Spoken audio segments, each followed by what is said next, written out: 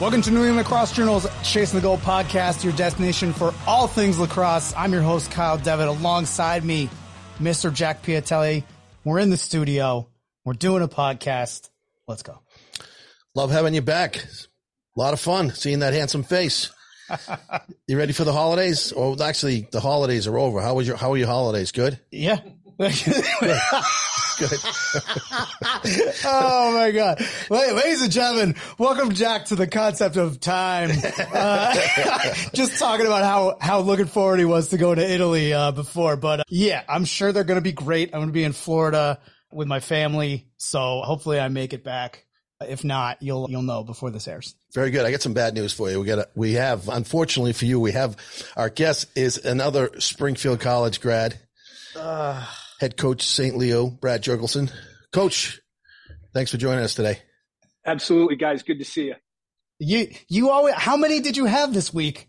We do the podcast a couple times in a row. How many Springfield guys have we had on the last month? I think I lost count. All right. Well, Coach, yeah, he's the head coach of St. Leo, Brad Jorgensen. I know him from being a head coach at Wheaton for a very long time, back when it was the Pilgrim League. Which I believe was the Pilgrim League when you were playing? Yes, it was. Pilgrim League, now the new MAC with Emerson, Clark. I don't know if you heard of it, Clark University, my alma mater. Springfield, of course, Wheaton, host of our school's Coast Guard as well. Coach, how's it going? It's going great. It's going great, guys. Now, I know you've been at St. Leo for a minute here, made an appearance in the title game several years ago against Merrimack. How different is coaching and playing, because you played in the Pilgrim League as well, in that kind of New England bubble there in Central Mass, coming all the way down to Florida and kind of creating this program into one of the premier programs in Florida? Sure. I think it was one of the most exciting parts of the opportunity, trying to fix an inherited culture versus starting with a blank slate. I've done both. I know I will never inherit somebody else's culture ever again. If I ever coach someplace other than St. Leo, it will be a startup. I'll tell you, our year one team that went 3-9 was probably some of the most fun I've ever had coaching. But yeah, it was a leap leaving that sort of New England bubble. I had never lived really outside New England, and deciding to pick up and move about as far south as you could go, it was a leap for sure. Now, you had a great career at Springfield College. I know you're an All-American. You were on the national championship team. I was at both those games. Lost 1 year to, I think, New York Tech, and I forget, or did you beat New York Tech in the championship? Either way, you were in the championship back-to-back years. Did you go to Springfield knowing that you wanted to coach after you finished up at Springfield? I would say somewhat. I wanted to be a phys ed teacher and coach high school football when I was 18. That was what I thought I was doing. Played football my freshman year, like a lot of guys do at Springfield. Right. And kind of, I had talked to Coach Bugby when I was a senior in high school and knew lacrosse was an option. Kind of went out after football season and really just, I enjoyed it more. I was an underweight, pass-catching tight end playing football at a school that throws the ball twice a year. Right. So football twice a year. That's football great. Wasn't a great fit for me from a schematic standpoint. In Springfield, I chose to go there because of the phys ed piece. It's what I wanted to do. And then, like a lot of kids, I learned enough about being a phys ed teacher or whatever they're studying that I learned enough to know that I didn't want to do it. After my second student teaching rotation, it became pretty clear to me that I liked the coaching piece a lot more than I liked the physical education piece.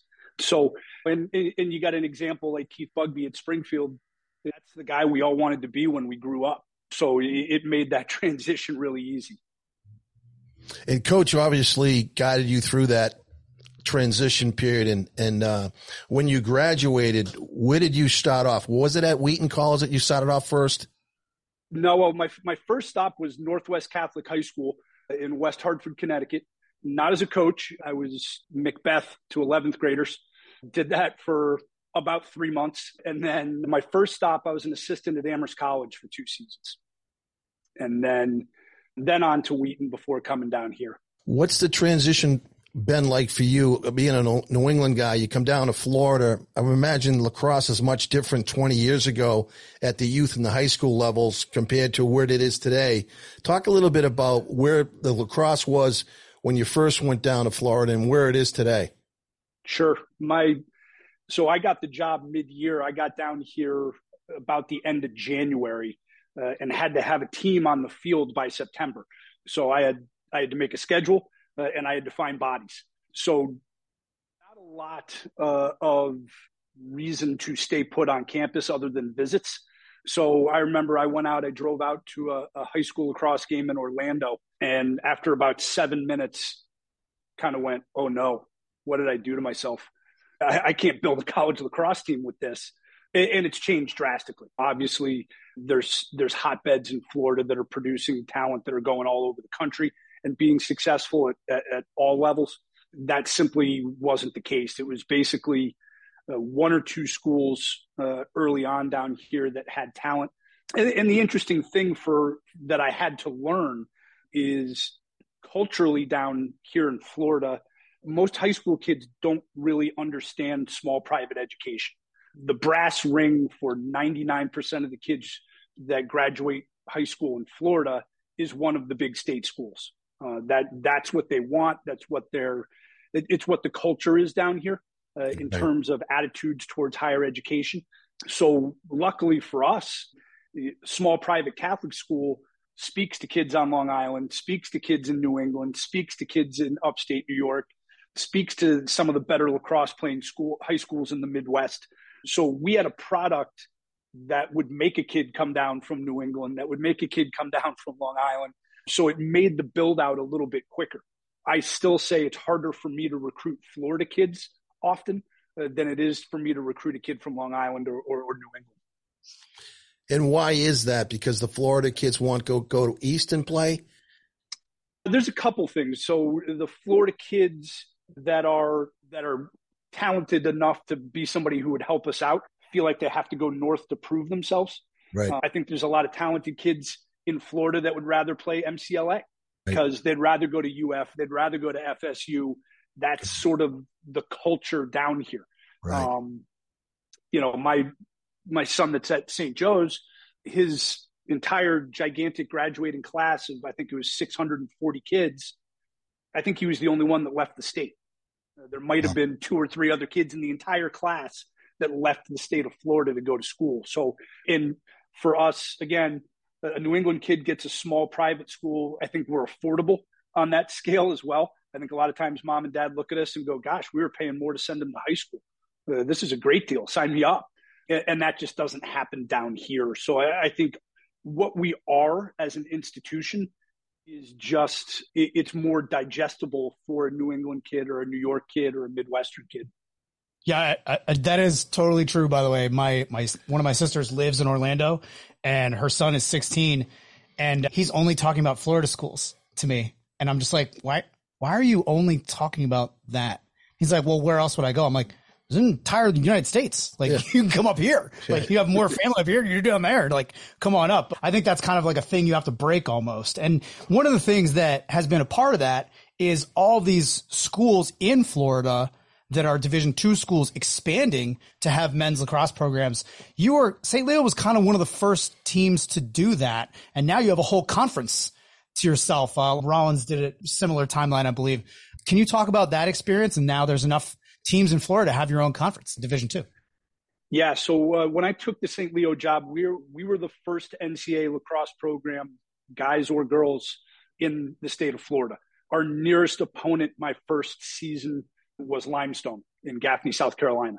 That was the short hop. So Coach, I'm going to turn it up. So Tampa was established after St. Leo? Yes. Wow. Yep. We were around for about 3 years. Then Rollins jumped on. Shortly thereafter, Florida Southern jumped on. And then I want to say Tampa was next, followed quickly by Florida Tech. And then Embry-Riddle and Palm Beach Atlantic and Lynn were all sort of a cluster time-wise.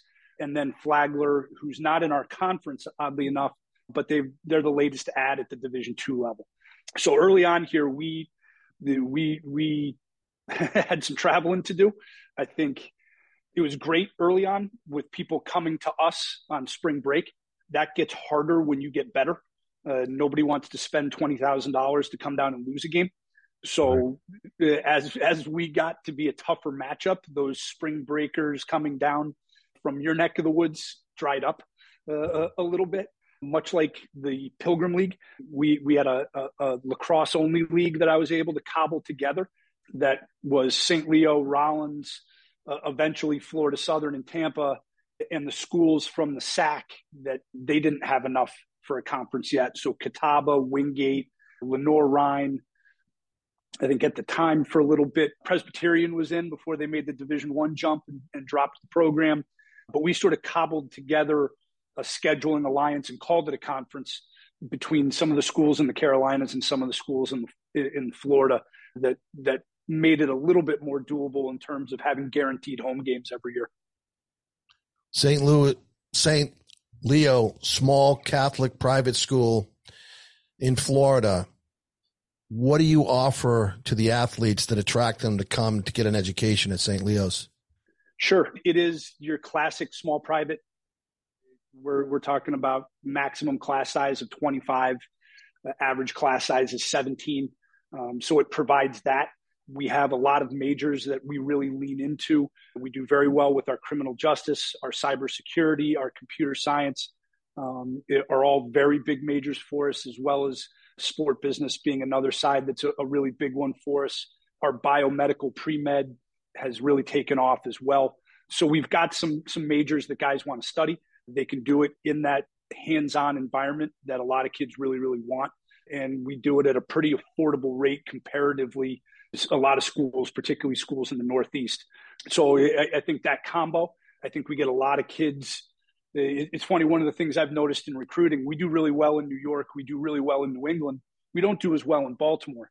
And in digging in, trying to figure out why. Florida kids, New York kids and New England kids vacation in Florida.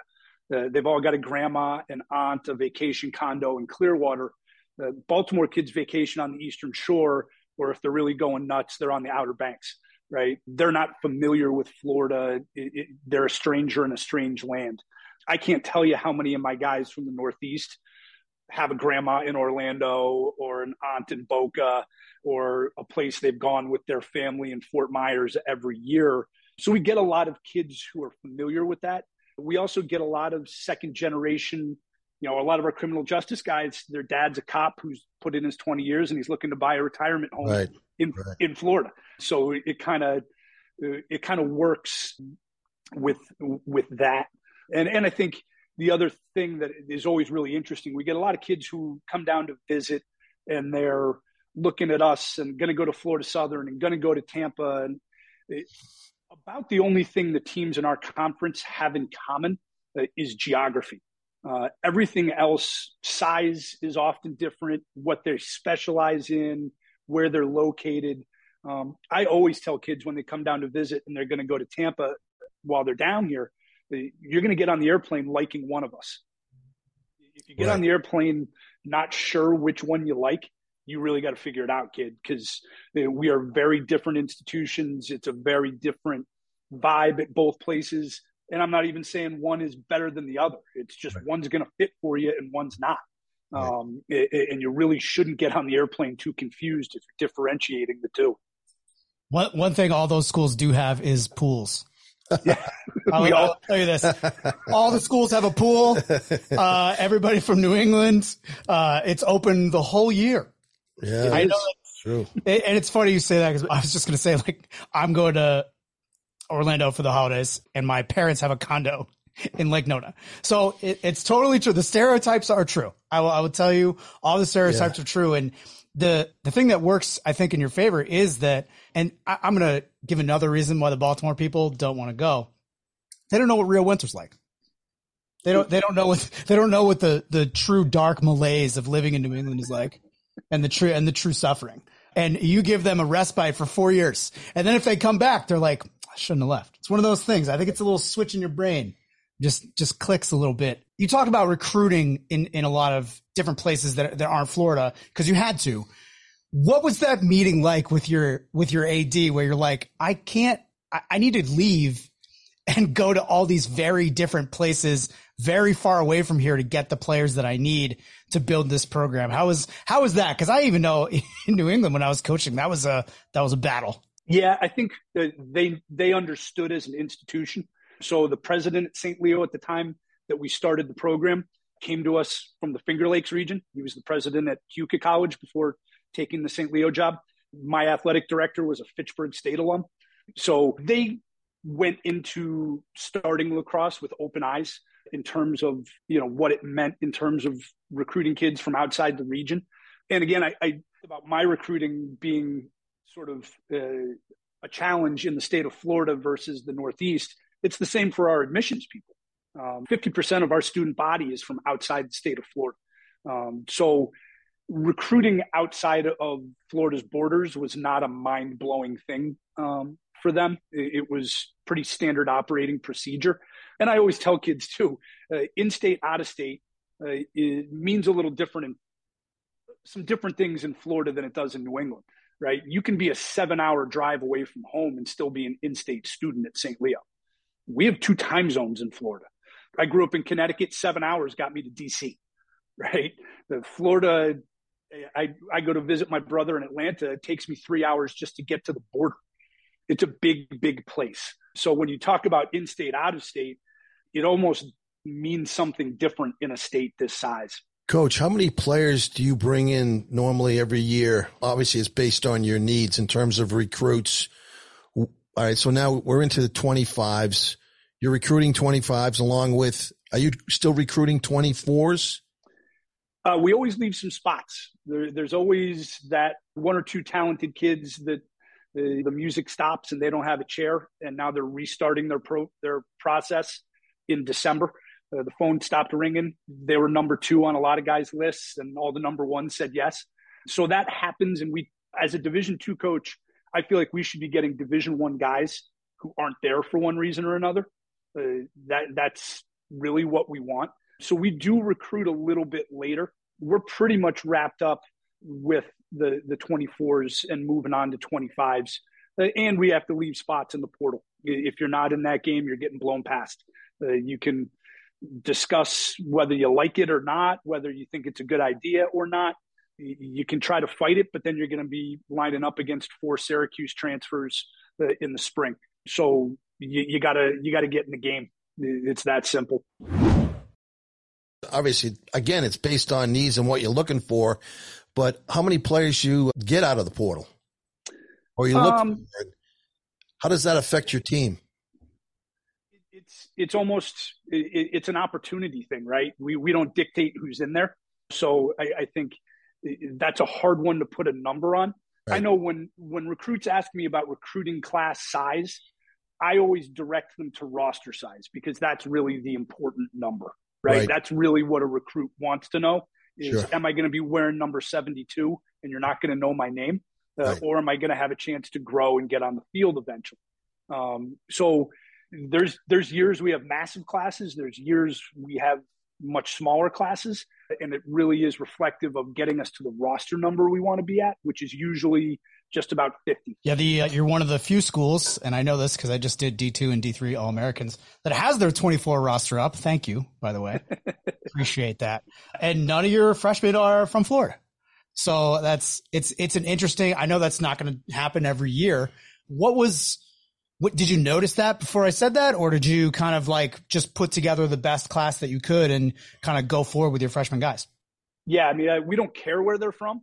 If they're good, they're good. That part doesn't bug me. I think there's a couple of things. One, my right-hand man, my first assistant, Chad Marino, is a Long Island guy, played at Mount Sinai. His dad's in the Hall of Fame at Hofstra. He just goes home for the summer and posts up at his parents' house, and anything that he can drive to, that's what he does instead of flying back and forth. So there's a little bit of you get what you recruit. It certainly wasn't a targeted, hey, let's stay away from Florida. We have a couple of Florida kids in our 24 group. So it's not a, hey, we're running away from those guys. It's just the way last year worked out was no Florida kids in it. But again, on a roster of 50 guys, I think we might have 10 Florida guys on the roster. That question went a lot better with you than it went when I asked a coach who is no longer coaching at a place why he didn't have more in-state kids. So thank you. Appreciate it. Do you remember that? Yeah. Yeah, it was a good time. Coach, in terms of exposure for the university, the 2018 title game for D2, how much do you think that helped put your program on the map, and also St. Leo in general, because that was held at Gillette, that was up here. How many, if you could estimate, just give me a percentage, how many kids probably saw that game and knew about St. Leo from that game that are now on your team? I know there's at least a half dozen. And talk about the power of advertising. There's a half dozen on our women's team. Wow. So, I think getting your name and your logo splashed across an NFL stadium for 3 straight days at basically what is lacrosse's Woodstock. Yeah, there's and I know my wife actually works at St. Leo in the marketing side of the house, and I know they have a number on what that value is. I don't know it, but it's a pretty big number in terms of exposure, in terms of people particularly going to a region that isn't regional, right? There were, probably thousands of people that weekend who had never heard of us, that had never been exposed to St. Leo, and hop on Google on their phone when they're watching the D1 semis because they're trying to figure out who are these guys playing tomorrow. That amount of exposure is pretty hard to deny. Yeah, I remember as I covered that game, and I only knew what it was because I knew who you were because you were at Wheaton. So I remembered, and I was talking to people from IL and I'm meeting people, and they're like, "What do you know about this school?" And I was like, "Well, like Jorgensen was at Wheaton forever. Like I know who he is. I know like what the team's going to be like." And they were kind of just like, "How did this team get here?" And one of the things I tried to explain to a lot of them, because this is the thing about lacrosse that's crazy. It's small, but you have these people still that are super into D1, and they only know D1, and they know everything about D1. They know stats, they know coaches, they know players, they know commits. And then you're like, well, D2 games, D3 games this weekend, are you going to go to those? They're like, oh, I don't know anything about that. Right. And that always blew my mind, right? Like it always blows my mind that you're so obsessed with the sport and you don't know anything about 2 of the bigger pieces of the entire puzzle. Right. That's kind of how I look at it. And just explaining what D2 was and how the playoff system worked. That's a headache in and of itself. Right. I mean, even now, I mean, you're laughing because, right. Like, I guess my next question is like, how does that kind of equate to how you coach and how you're setting up a program when you know that everything is it's biased, man. It's very north and south and everything is bifurcated. Is that tougher for you? Is that make it easier because you know what you have to do to get into the playoff? Because you're basically elected. There was conference champions all over. There was undefeated teams that didn't go to the D2 playoffs last year. It's crazy, right? Yeah, and there's a significant chance that changes at the D2 level relatively quickly. So hopefully it does. Yeah, no, I used to tell my colleagues that we're like college football. That's how we have to schedule. That's how we have to look at wins and losses. I remember one year relatively early on at St. Leo, probably, I want to say 2011, 2010, in that range, we were really good. And we lost to Limestone at home by a goal. And I knew when that game was over, we weren't going. It was done. Losing that one game, we were cooked. And a 1-goal game, right? So it's gotten better with the tournament expansion. You got a little bit more breathing room. Scheduling is an underrated skill for a head coach. It is critical to schedule correctly and to give yourself a chance and to give yourself know when and where to pick your fights and where and when you need to get a team that you're going to beat. It's one of the more sort of behind the curtains things that we have to do is put that together. It's really interesting that you have to plan that way and decide on you want to win some games, but you don't want to win all the games if you're playing against weak competition, because that's not going to do you any good. But if you only lose one game because you're playing really good competition, that doesn't help either. So it's like you got to find the middle ground. Yep. No, I did. And that's A lot of the Division II tournament is based on RPI and performance indicator, right? Which is a formula we don't really have access to. Right. And a formula that's a lot of it's out of our hands, right? The year in 2018 that we went to the national championship, 2 wins that on paper people probably weren't crazy about turned out to be great wins for us because those teams went off and had a great year. Right. So we beat Alabama Huntsville, who went off and won 13 games that year. We beat Lincoln Memorial. They won 13 games that year. In February, when we won those games, people probably weren't saying those were sexy wins. And then as the season played out, those turned out to be tremendous wins. So it's really hard because a lot of it, even when you put together a good schedule, if the wrong team has a bad year, it can hurt you. Does the number of games you play affect whether you go or not? Like, you see some Division II and III programs have more games during the regular season than Division I programs. I know there's different philosophy with Division I because they want to pretty much have one game a week. They very rarely have a game during midweek. But is that a factor too, the number of games you play during the season? Technically, no, not by the letter of the law. And I can say this as a guy that was on the national committee for a number of years and had to pick when we weren't involved. As long as you play the Division II minimum games to be tournament eligible, it should not help or hurt how many you play. But now you're talking, again, if you play 12 games and it's all high-level competition and you win them all, you're going to go. Right. If you play 16 games and you're playing St. Mary's School for the Blind 4 times, it's not going to help you. So a lot of it is based on strength of schedule, what those people do, what the RPI numbers say. So it's not an exact science by any stretch. Yeah, and your team, based on your talent, is going to be different every year. So you can't go on the previous season. You really don't know what's coming the fall season to some degree, right? So to your point, you beat 2 teams early in the season, then they went on to have great seasons. So that helped you. But going into that season, you probably didn't know that. Nope. Yeah. And that's why the NE10 always was producing these teams. Cause like they would beat each other up and their RPIs kept going up. And that's kind of how the Merrimack thing happened, right? Like they tilted the scale when they were in D2, right? They beat the teams they needed to beat to get consideration to be elected to the playoff. And I think I had a tweet that kind of went viral last year, right when they announced the field for D2. And I was just like, it's just a guy holding up a sign that says like D2 needs an actual playoff field. If you win your conference in D2, you should go to the NCAA tournament for a chance to win. I know that people like to kind of put D2 down a little bit as, well, you have these schools that just have it because they're a D2 school and they need to fill all their quotas or whatever. And there are a couple of schools like that. I think those schools are few and far between now.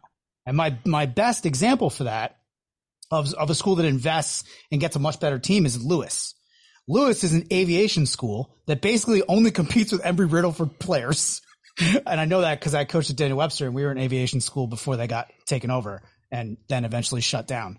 That school built itself off of the need for that major in the marketplace, and then having, it's such a specific thing of like aviation. You're studying being a pilot, you're studying air traffic control, all these other majors that are very specific. They took that and kind of made an entire school out of it, and then they added lacrosse, and they rose up like you guys did. At this point, I mean, I think they're ranked in top 20 at the end of last year, right? They beat Indy, which no one ever saw coming. It was the biggest upset in all of D2 besides Frostburg beating Tampa. And I think that's the unique thing about D2. I want to get more people more excited about D2 because, again, where we live, it's just NE10. We're talking about the NE10 all the time. It is what it is. There's tons of great schools. They all battle each other. They all take each other's money. And right? It's very good lacrosse. So it's great. It is. It's in every team in the conference is getting better every year, which makes it more interesting. They get more of a following. So I agree with you 100%. Yeah. And I live a mile and a half away from SNU. Like there's so many accessible areas for D2 in New England and Massachusetts as well. But the expansion of the format, I'm curious as to what you think the timeline for that is. Do you think it's 5 years? Do you think it's 10?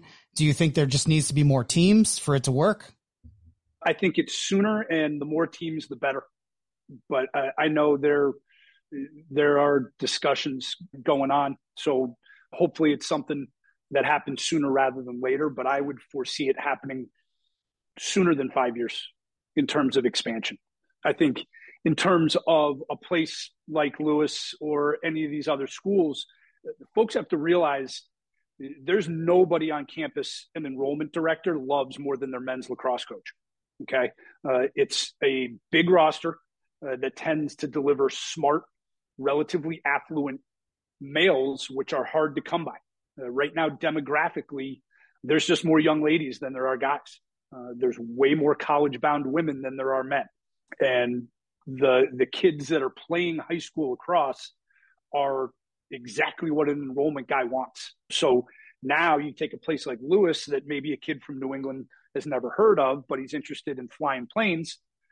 Wow, look at this. Look at this fit. And a guy that never would have found Lewis had a reason to find Lewis. So I think there's a lot of us in this coaching world that get nice big Christmas cards from our enrollment directors for sure.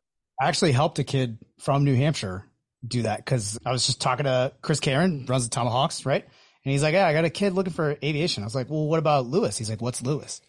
Because it's only been around since 2020. You erase 2020, you kind of erase 2021 in a way too. So it's really like people don't even know what the school is. And I was like, hey, check this out. I did an article when they came out as a team for Inside Lacrosse, and I like the coach a lot. And I was just like, made a great impression on me. I think the kid will like it. And the kid committed. I looked on my phone the next day.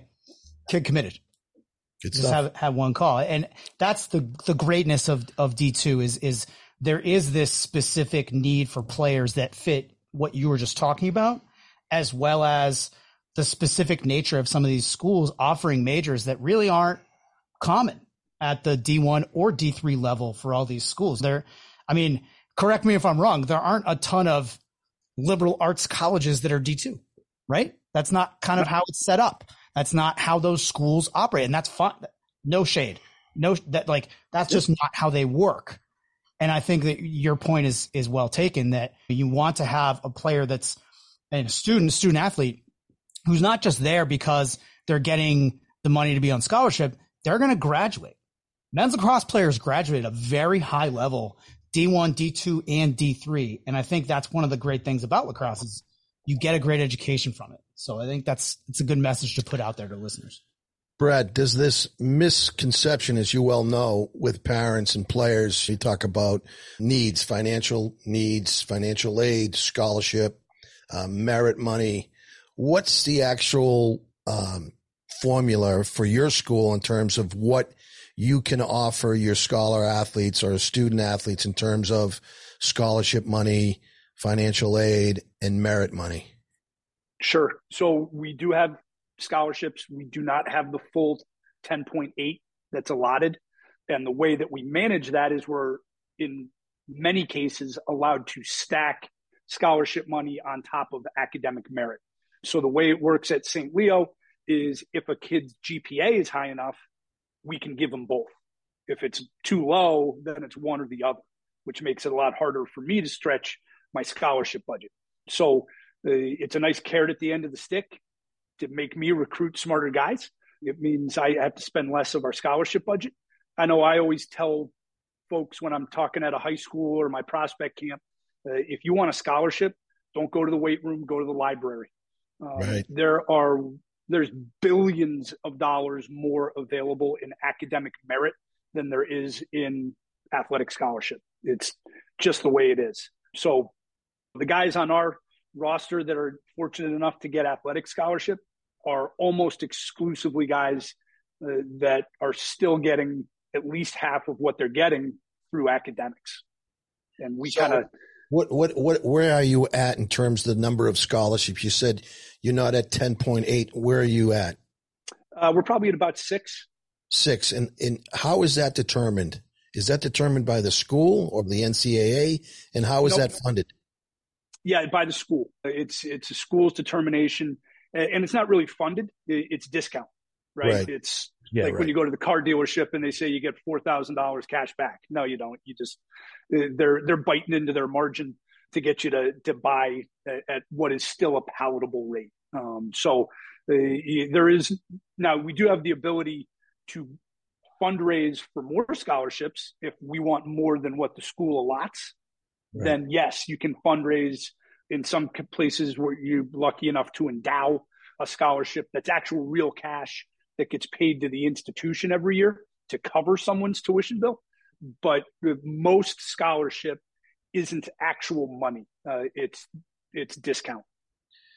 So do you spread the 6 scholarships out among all 50 players, or there aren't, out of the 50, only so many get a certain percentage of the scholarship money? Yeah, no, it's not everybody gets a proportionate piece. It's just not the way it works. Now, we're fortunate, we're not fortunate, but the way it works for us is we're not a head count sport like Division I football or basketball, where if you're a scholarship kid, you're getting a full scholarship. Everything's taken care of. We can take a few grand here, we can take a few grand there. So it really is very unique to each individual player, based on their merit scholarship, based on do they get other scholarship money from St. Leo that we're not allowed to cross over on. Sometimes the need-based aid or extra aid that our admissions office would want to give a kid is far higher than what I would give them in athletic scholarship. So it really is an individual thing in individual circumstances, right? There's kids who need a lot because of what's going on at home, and there's kids whose parents are doing pretty darn well, and what we're offering sounds pretty good and doable. Coach, I'm taking a look here at your 2024 schedule. You're playing February 3rd against Limestone to open your season. We're out. You just push your chips and shorts in January. Here you go. Pushing your chips in. Is that how you look at it, or am I reading into that? I wouldn't say it's a push your chips in. We've tended to play them pretty early in the season. They're one of the few teams in the SAC that's been willing to come to Florida home and away. That conference has gotten so big that they barely play any non-conference games in that conference anymore. And when they do, they can do it against Conference Carolina schools that are a half hour down the road. So Limestone's been a very good scheduling partner for us. I think it's early for both of us, right? Who knows? Right. Who knows what can happen? We start practice January 10th, T-shirts and shorts out on the turf. We got time to get ready, right? So we're fortunate with where we are climate-wise that, that's not a huge leap to be game ready by the first Saturday in February. Boy, I tell you, Brad, I would love to go back in time and go to St. Leo and play lacrosse and not have to shovel that field in Springfield, Mass. I'm sure you had to shovel that field a few times. Yes. That was our training, to go out and shovel snow, but to be outside in shorts and T-shirts January 10th, that's got to be a pretty good recruiting tool for the New England players. Sign me up. I'm ready to go. Get a good education, small school. Canadian guys too. Gotta love it. Yeah. Yeah. No, I still chuckle to myself walking past the palm tree outside my office door in a T-shirt and shorts when it's the dead of winter. That hasn't gotten old yet. So do you really enjoyed the move down to Florida? I mean, it's a little different, I'm sure, but I don't know if I could live down there all year round because it just gets so hot at certain times of the year. Yeah, no, I always tell people we only have 2 seasons in Florida. We have hot and wet, and we have perfect. And hot and wet runs from Memorial Day to Halloween, and then the other half of the year is perfect. Right. Very good. But yeah, I think moving to Florida was no one's from here, right? Everybody's a transplant. Like I said, My boss was a Fitchburg State guy. The guy who lived across the streets from Colorado. It is such a transplant heavy place to live that it wasn't a real giant leap. It would probably be much harder to grow up here and move to Boston. Right. That makes sense. Makes a lot of sense. Yeah. What's that assistant make? What are we talking? I'm just for future reference. I need a retirement plan, man. I can't do this forever. Coach, sign me up. I'm coming down. You have a pool on campus? Yeah, we got a couple.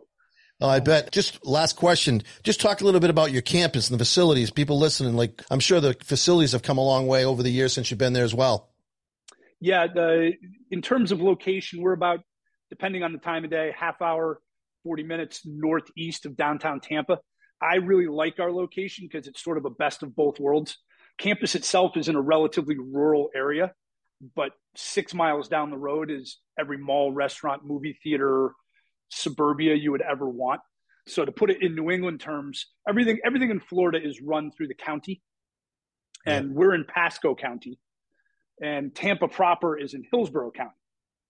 Well, the property taxes in Pasco are way cheaper than Hillsborough.